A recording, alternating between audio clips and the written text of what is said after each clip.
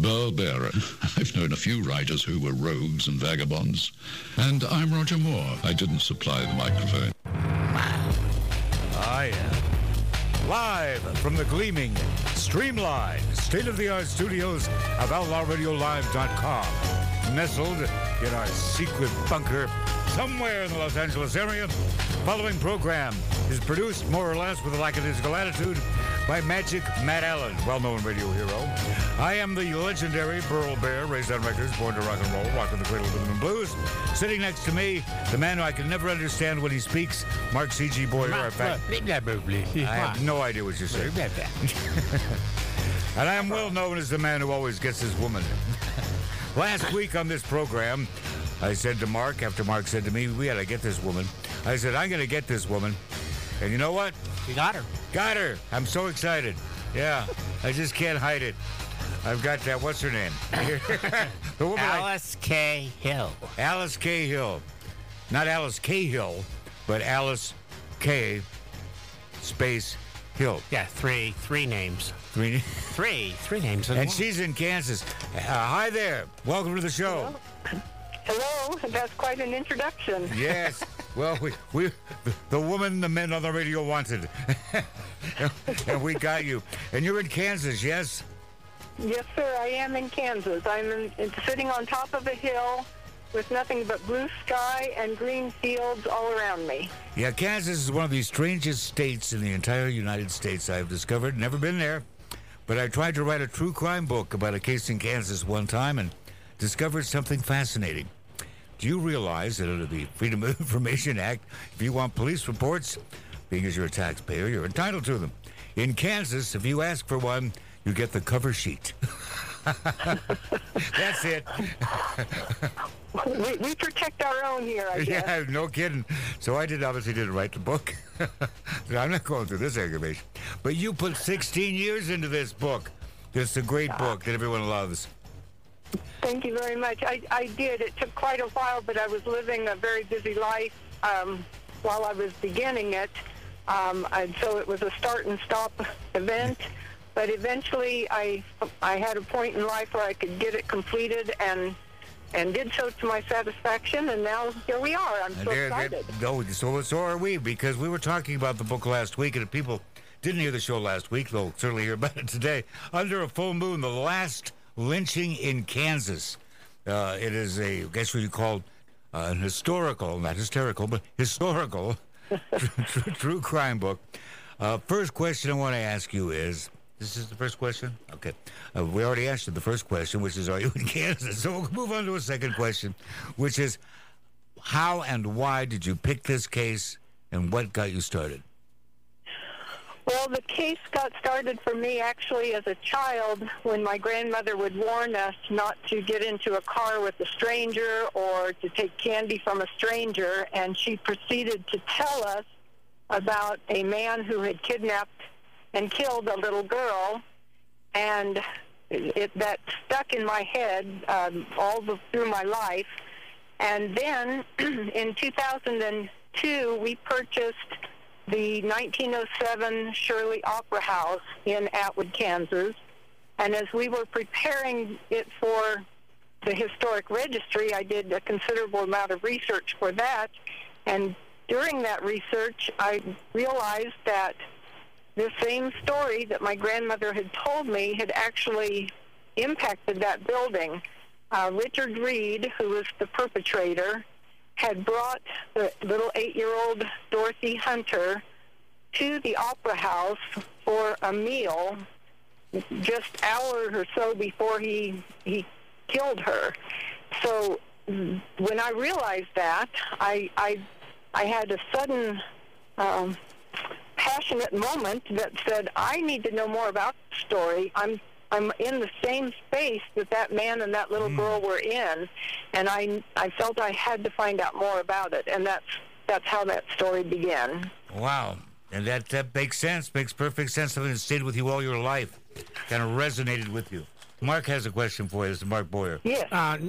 Normally when we have guests on, they have a case and they talk about the case from the start to the finish. In this instance, you don't you don't talk about just the kidnapping and the murder and his subsequent frontier justice. What led you to look further back in time to bring context to the whole subject? Well, two things led me to that point. Number one, I wanted to know why. I wanted to know why the son of a farmer would have taken this little girl. That's all I knew, was that he had done this. As I began to do further research, I found out that he was a repeat offender, that he had been arrested in Colorado in 1916, which intrigued me even further, and I went to Colorado to the archives and requested information on him, and I was given a photograph, his prison photograph. Right. And when I saw his photograph, I was so struck by his expression of misery that I realized his story was just as important as the story of the little girl. Absolutely. And then that led me to think how many people were impacted by this event. Rawlins County, which is where the lynching occurred and where the murder occurred, these are very isolated, very rural communities, and it impacted people. It's still impacting people almost 90 years later. If you mention this case, people immediately know something about it. But I wanted to know more. I wanted to know why. I wanted to know how their lives coincided, and I wanted to know how other people were impacted by it firsthand. Mm-hmm. See, you are a natural-born good true crime writer. The great Jack Olson, who was considered the dean of American true crime, and who became my close personal friend shortly before he passed away, said to me one day, says, any true crime book that only tells you about the blood, the gore, who killed who, and then what happened, says it's kind of a form of pornography. Unless you get behind that and do exactly what you did, he says, that's what makes for a great true crime book. So that's why you wrote a great true crime book. Well, thank you. And I did not want to emphasize the actual event. That was the part I least wanted to have to deal with. I wanted to understand what had led this man to commit this event, and how did their paths cross. And the further I got into it, the more interesting it became, and the more each individual family's stories became vital for the whole impact of how these families ended up being involved in a mob lynching. So what was this? Give me the gentleman's name and what? His name was, his full name was Pleasant Richardson Reed. He was named after his grandfather, Pleasant. Well, how pleasant. His life, however, wasn't pleasant, apparently.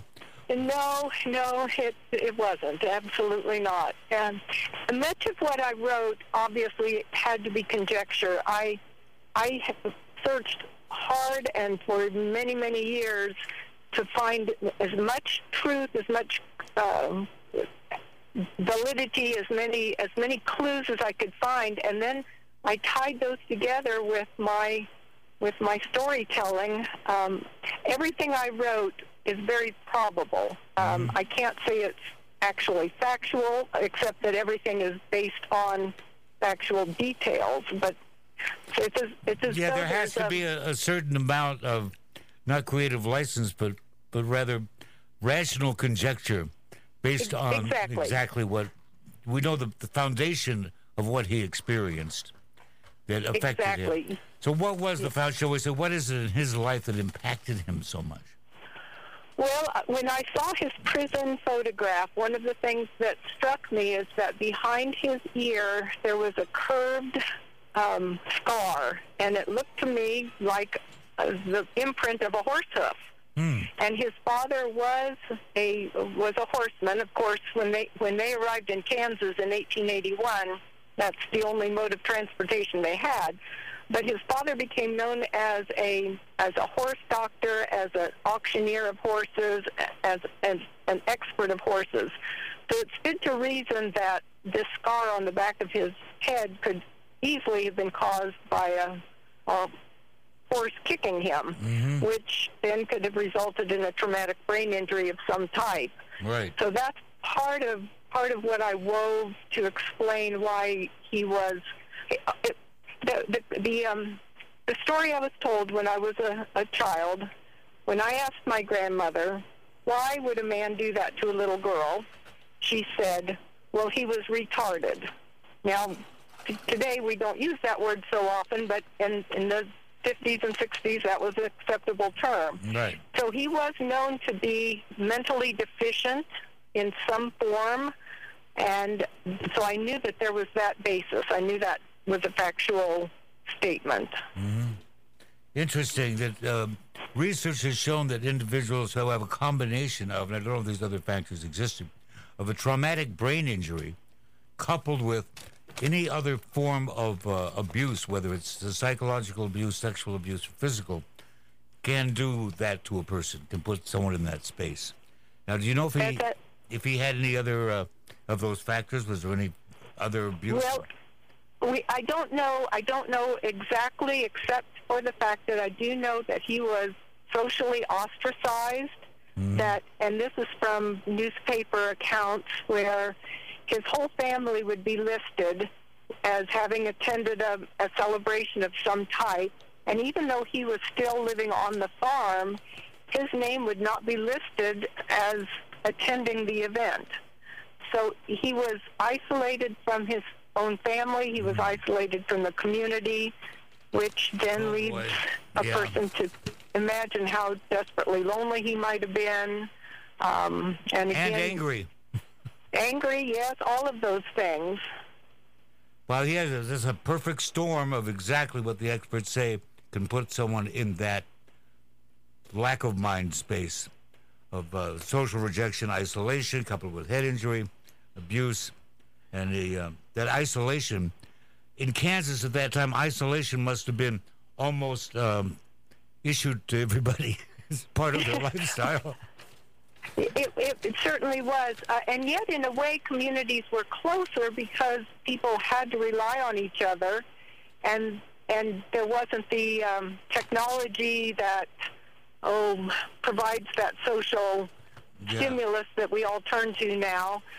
So to be isolated in a community where contact was vital for survival would have been even more distressing and more damaging to a child, to a young boy, to a young man.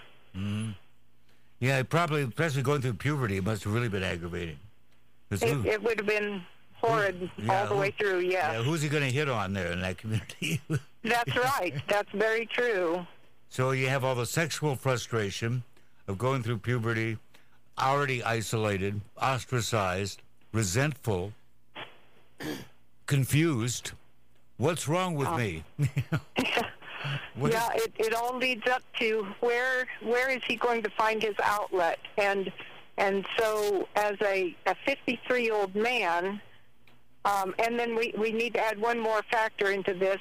Bootleg liquor was certainly a factor. In his confession, he admitted to having purchased liquor in a neighboring town. So you add that into the mix, and you've got a very volatile situation. Yes, people who have traumatic brain injuries should not drink alcohol, but they didn't know that specifically then. They do now. Yes. Don't do that. It's bad enough if you've got a healthy brain to put alcohol in it, but if yours is damaged, you're really in trouble. Yeah, there were so many factors that as I was researching and reading personal accounts, I was able to interview some ancestors and relatives that were impacted by this, and every story just began to be so important to tell. There were so many layers and layers that came together into this culminating event that the actual event itself, while tragic and while horrid and while historic, being the very last lynching in Kansas, it was in a way, to me, the least of the big issues. Mm-hmm. It was the result of so many other areas. I was thinking about what would have been his personal, emotional interrelationship with his victim, of attraction, anger, resentment, fear. Well, and 10 people could have written this story and come with 10 different avenues, but I chose, and the reason I chose it, I chose that he was lonely and that he was looking for companionship and friendship. When he picked up the little girl, it was an opportunistic event. He had gone to get alcohol in a neighboring town, and he was on his way back to his farm where his family lived. And as he went through another town, the towns in Kansas along the railroads are like little beads on a chain, and they're about every 20 miles apart or so. So he left one town, and as he was driving through the next town, he came across this little 8-year-old girl. It was the last day of school, and she was walking home, and she realized she had left her lunchbox at the school. So she left her sister and her friend and said, I've got to go back and get my lunchbox. And that was the last they ever saw her. He just happened to come down that street and enticed her into his car, and he kept her out all night long. So from mid-afternoon all through the night, all the next morning, he had her with him. But he was seen in public, and this is where that story began at the Opera House. He took her to a cafe in the Opera House and fed her a late breakfast, early lunch. She was seen by people, he was seen by people, and nobody felt there was anything out of place. So he had not hurt her during the night. Otherwise, it would have been pretty obvious to the people. But then, within an hour after that lunch, she was brutalized, dead, and buried in a haystack. So I'm thinking about this scenario. Was he drunk earlier in the chain of events, or did he get drunk while they were in the cafe? I believe that it was throughout. I believe that he was probably drinking when he picked her up. And again, this is just my. It's hard to explain, but to another writer, you will understand when you're writing and you get into kind of a zone, right? And the story reveals itself to you. Do you think he was capable of this crime if he had been sober? He said in his confession that if it hadn't been for the liquor, he wouldn't have done it. And I'm kind of concur. Bad drunk. Yeah, bad drunk. Really bad drunk. Well, I think you say the mood you're in is strengthened by the drug you take. And I think dealing with this gentleman, calling him gentleman, giving the benefit of the doubt then, that you have all these conflicting things. One, he wants a companionship. He's still a kid in many ways. Yes. And so here's this other kid. I mean, this is like fantasy fulfillment. I have a friend. We'll go to breakfast together. We'll have fun together. But then also at the same time, kind of simmering underneath this is anger and resentment and being pissed off that he didn't really have this in his life. Yeah. So you have these two things going on at once. Yeah. It's like you've read the book.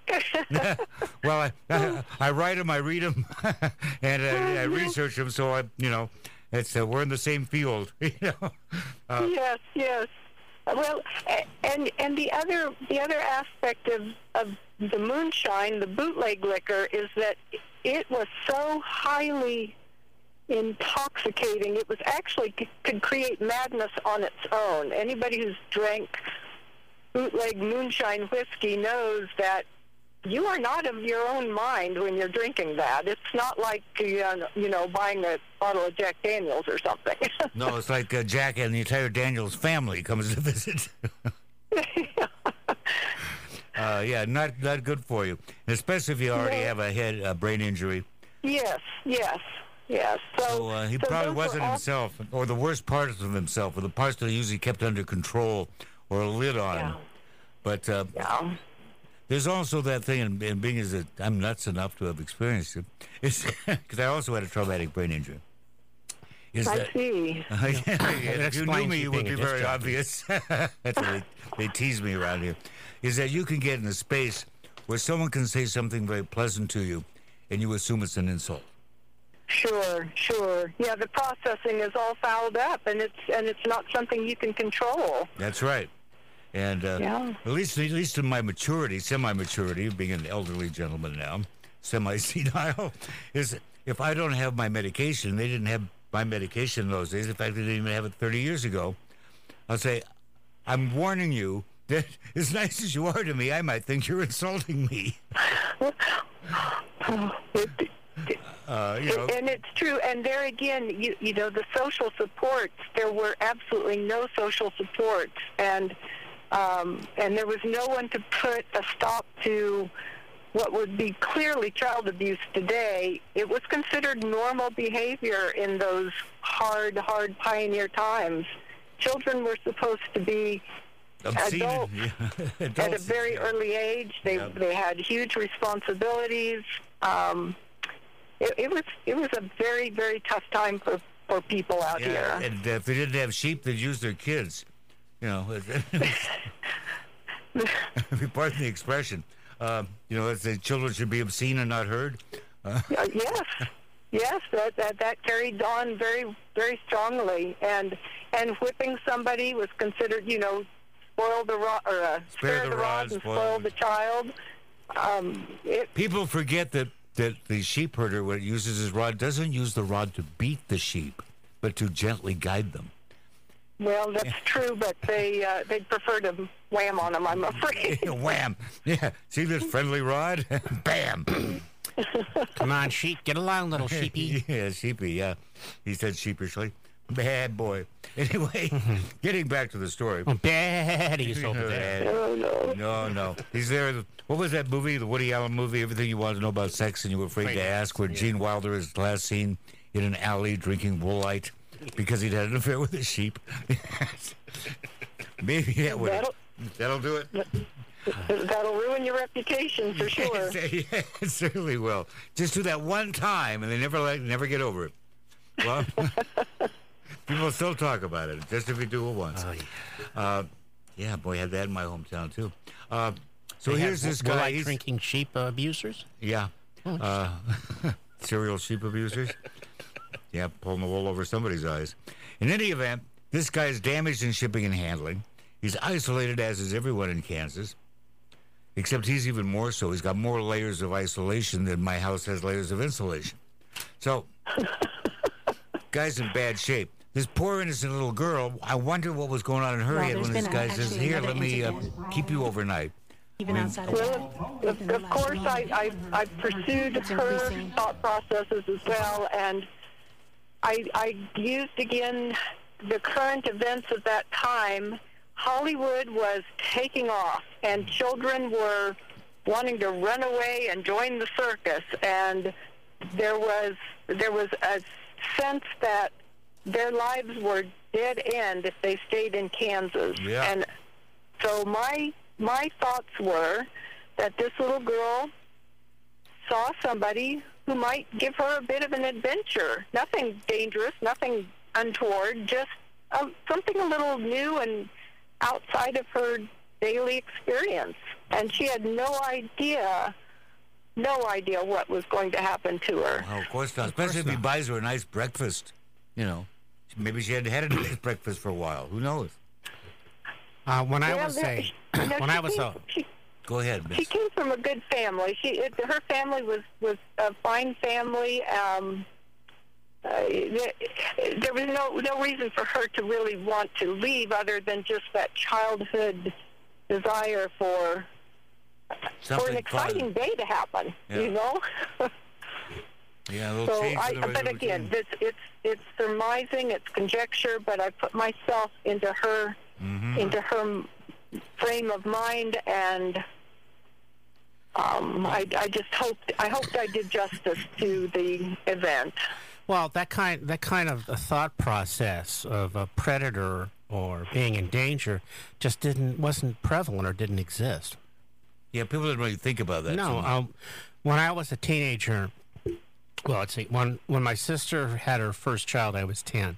I was a built-in babysitter, changing diapers and watching the kid all day.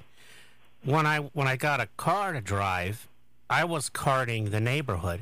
I'm not kidding. 7, 8 kids in my station wagon to the movies, or, we had a go-kart place up at the end of the valley here. And all they had to do was run into the house, say, "Mom, Sharon's brother's taking us out." And they'd give them $20 and off we'd go. And you could have been some evil predator. No, I was you weren't, but you I was could a have been. nerdy math major. No. I mean, say, if you were someone else, you could have been someone else. But the times changed, that kind of thing they really just have doesn't happen. changed, and it's one sad. of the effects of this event in Rollins County was that people had always felt completely safe before, and suddenly their whole foundation had been rocked, and they did not think that it would ever be the same again. Now, there'd always been bad things happening around, but not in their own backyard this way. It totally tainted their entire impression of their environment. One of the people I interviewed said that when this occurred, they didn't want to walk to the mailbox anymore, which was something that they did every single day without a care, without a thought. But walking to the mailbox suddenly became a frightening experience. Yep. It was very, very impactful. Totally changed their perspective of their life and their environment. They felt they were isolated and safe. Now they were isolated and in danger.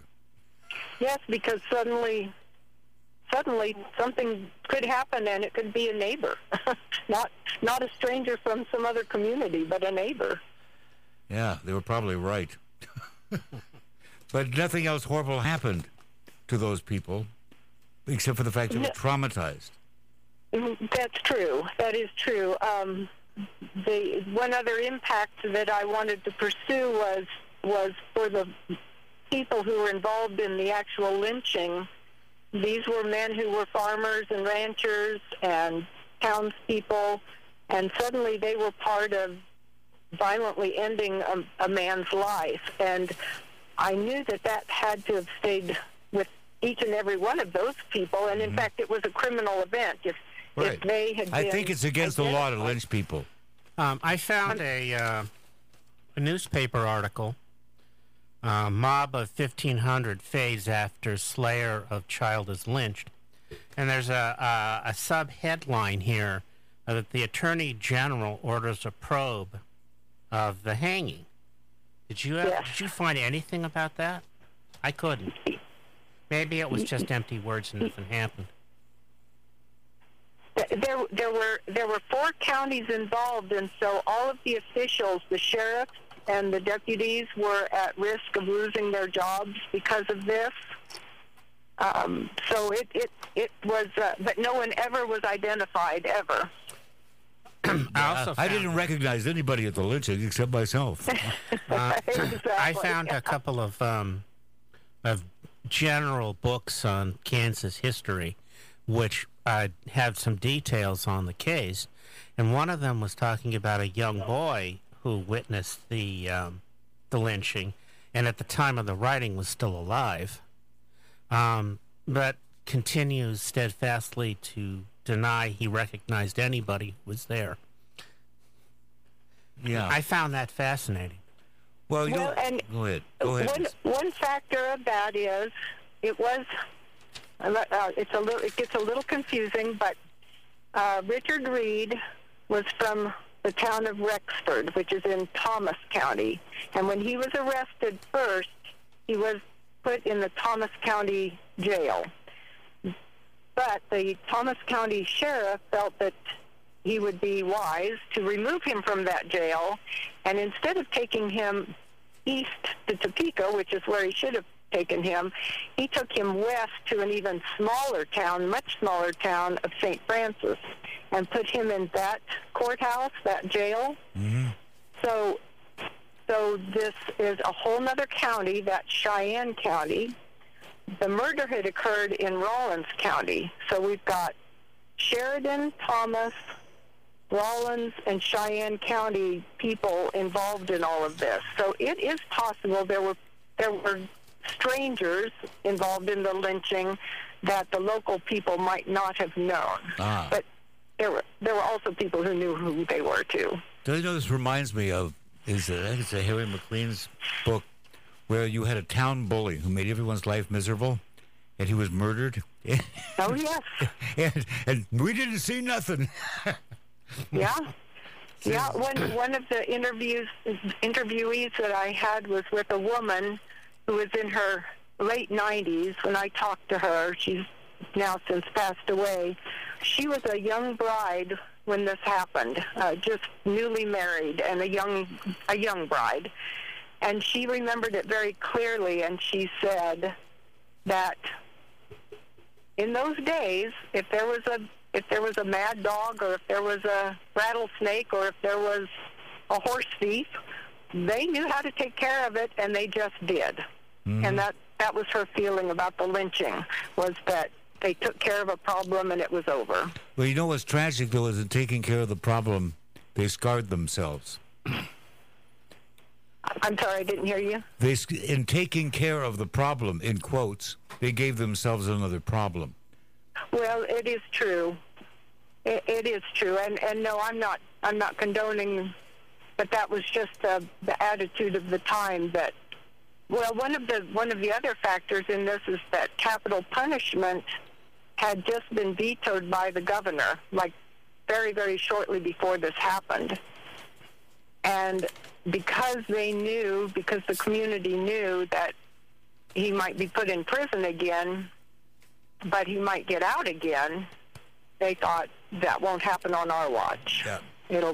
We're just being done with it. I found another news article or information in one of these books on Kansas lynchings in history. The author talked to somebody who was a relative of someone who married into the sheriff's family. And in discussions through the life, it was made clear that the police knew a good number of the people who were there at the lynching. But they're not going to say it. They're not going to prosecute these people. No, I think the direct quote was, their children or grandchildren or great-grandchildren are alive now and everyone else is dead. What's the point? Yeah. Yeah. Yeah, and it is true. There are still family members, in all of these small towns that are directly connected. So, it becomes the human stain. It stains their life, it stains their history, and it stains their worldview or their community view. And it is passed from generation to generation. There's a DNA marker for people who went through the Holocaust, that it affects future generations, that the trauma is so intense that it's passed on genetically, the trauma. That's quite interesting. That could explain one of my cousins. Well, I wondered what would explain one of your cousins. Yeah, her mother was a child during the Polish occupation. And never got over it. She managed to survive. Yes. Well, there's different levels of survival. And sometimes if your entire life is based on surviving, you have no life at all. No, I think my Aunt Selena did fine. Oh, okay. Well, so here, I keep wondering about that poor little girl has this wonderful breakfast with the guy. I wonder what they did all day, all night. Maybe they played games. Who knows? He had a friend for a while. But the whole time he's having his friend, his resentments are building. He's getting more and more damage from the alcohol. I can't help but wondering the trauma, the horrifying thing of him suddenly turning on this child, doing what he did. He must have felt pretty dreadful about it himself. Did he? It's a very interesting confession that he makes. What he told the sheriff in Thomas County, even more so, I backtracked just a little bit. All right. He actually turned himself in after he had buried her. He'd killed her. He'd hidden her in a straw stack.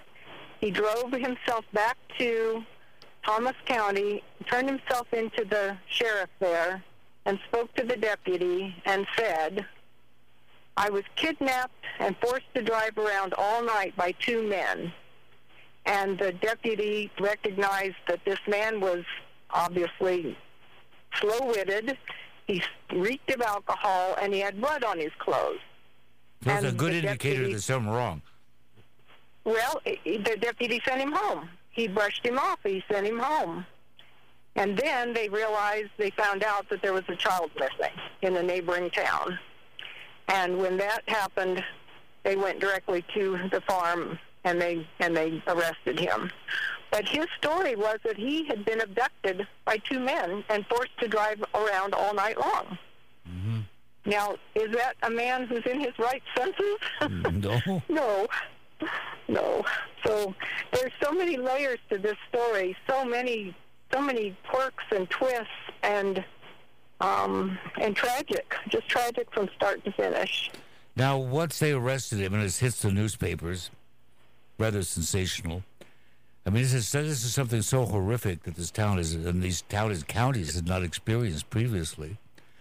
It rocks them to the core. How much time lapsed between the notification, the public knowledge of what this man is alleged to have done, and the lynching? Very, very short. He kidnapped her on a Thursday. He kept her out Thursday night. On Friday morning, she was last seen at the cafe. He killed her about an hour later. He turned himself into the sheriff late afternoon, mid-afternoon on Friday. They put him in jail Friday night, got his confession. They found the little girl's body on Saturday. On Sunday was her funeral, and Sunday night he was lynched. It all fits together.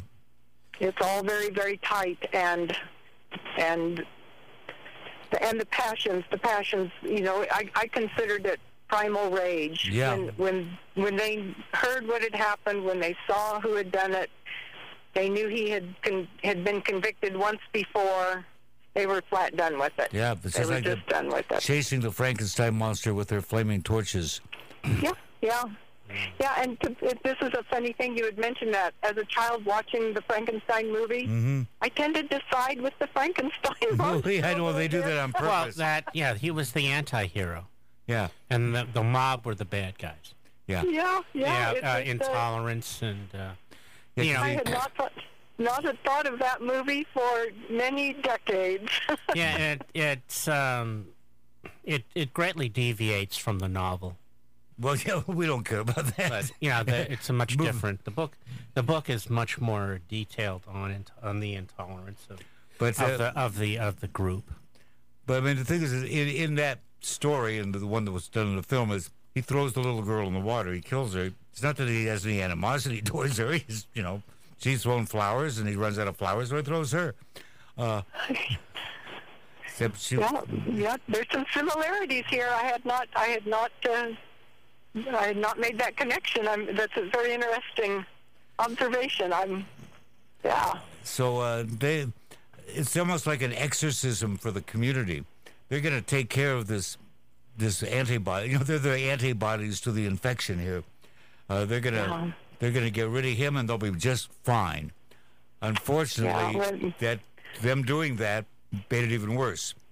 Yeah, they were not fine. They were not fine, and they're still dealing with it.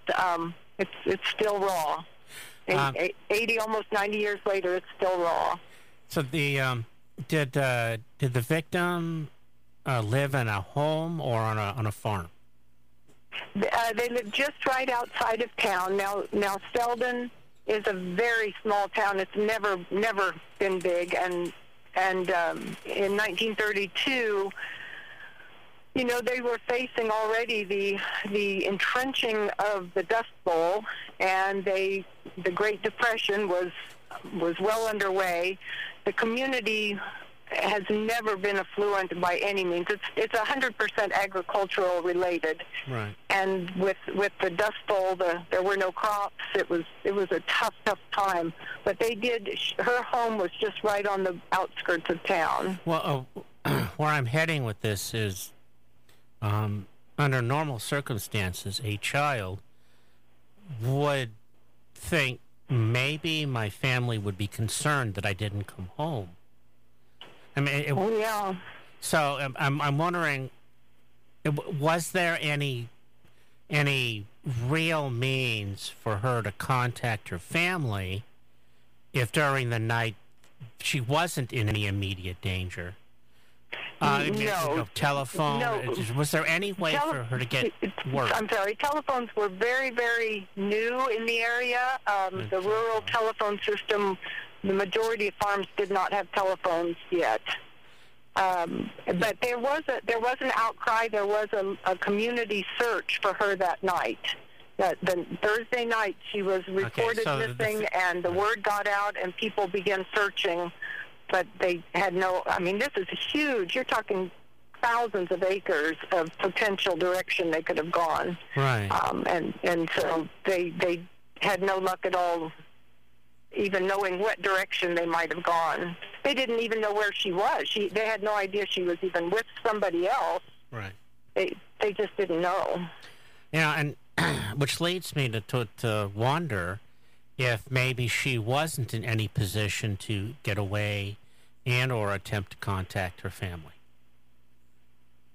Maybe it appeared that everything was okay when they were having brunch, but she was still probably she may have been afraid or incapable of doing anything at that point. Oh, absolutely. That's certainly a factor.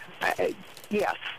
And one of my concerns for this story to be told is, if somebody had thought to themselves, that doesn't look right. That little child looks frightened. That man doesn't look like he belongs with her. And if somebody would have spoken up at that moment, three things would have happened differently. She would not have had to die. He would not have murdered her. So, you know, he had that trauma on top of his own trauma. And there would have been no lynching, which impacted the entire community. So at that point, she had not, she still could have been saved, and so could he. And that's one of the strongest themes that this book, I hope, will do, is compel people to step up, even if they're wrong. You know, if you're wrong and you say, I'm sorry, I was wrong, everything's good, this child's fine, you're her uncle, it's all great. My apologies. But if not, if we could prevent one thing in our own personal lives, then good for us. Wow, I mean, this whole story fascinates me, and the different layers to it, which is why I was so eager to have you on the show.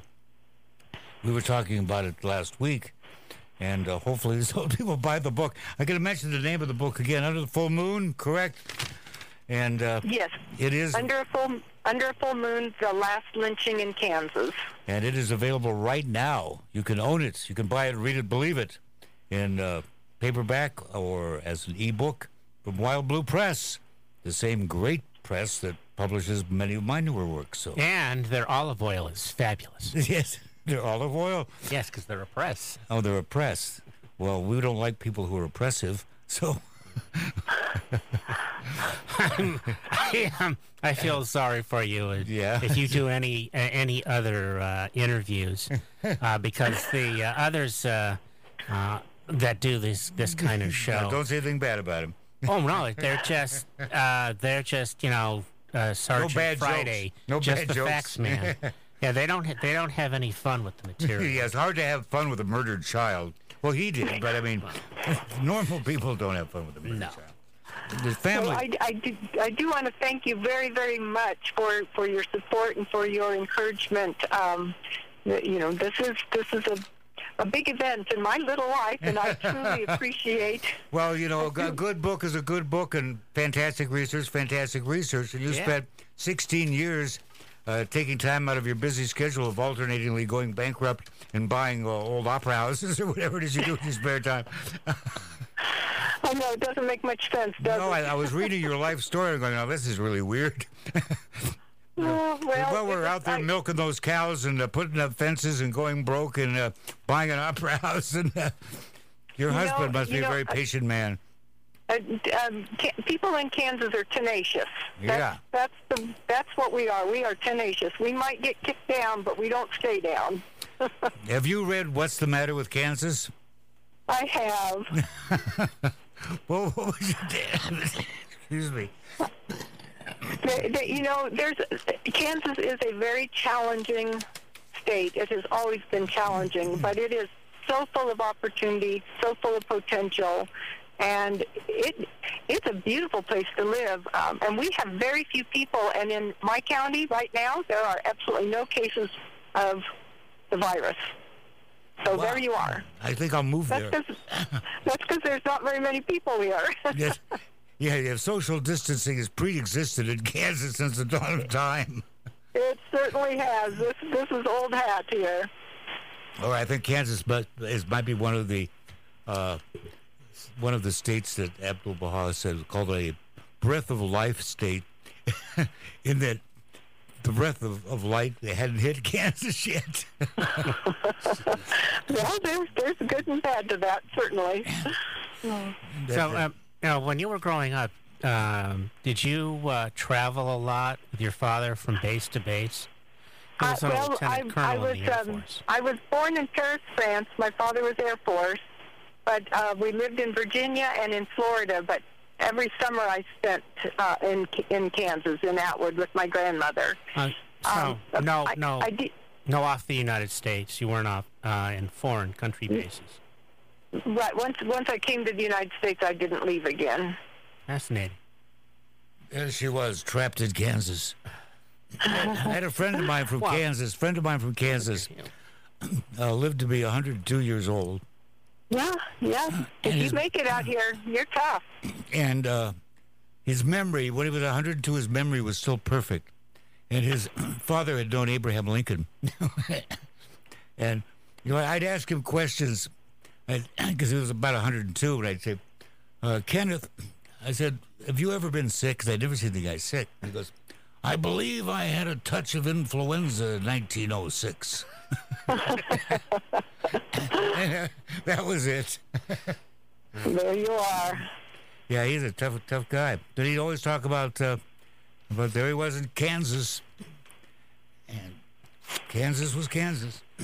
See, now that you finally finished this, put it to bed, so to speak. Do you think that you have more true crime in your future, or is this a one and done?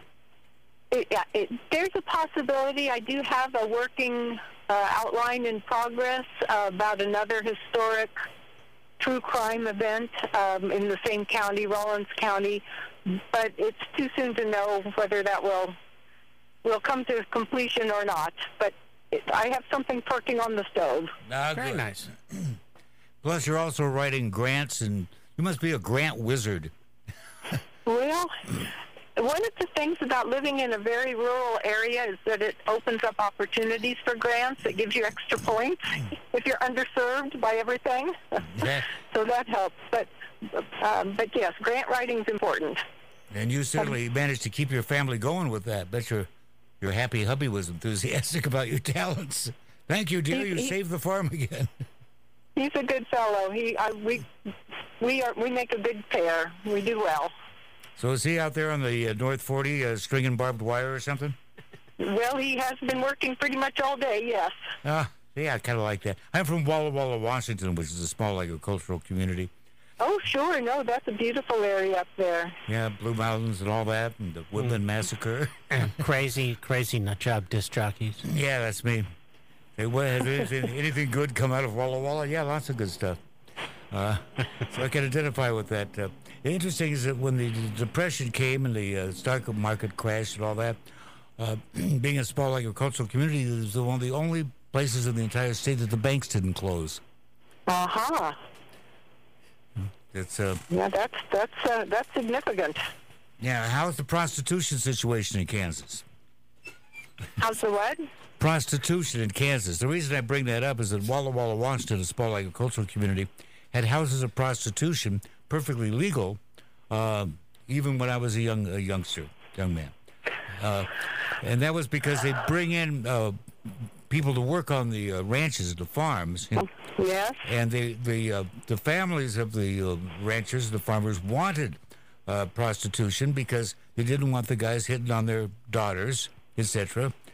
And they were worried that if they got rid of the houses of prostitution, then these guys would be hitting on their kids. So the wives lobbied heavily to keep prostitution in the town, which they did up until mid-'60s.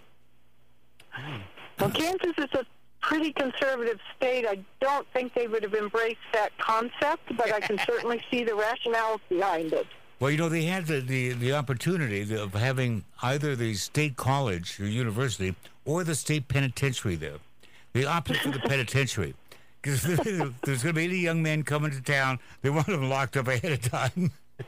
And for those who weren't locked up ahead of time, make sure they got an outlet over there at the Rose Rooms, Goodness.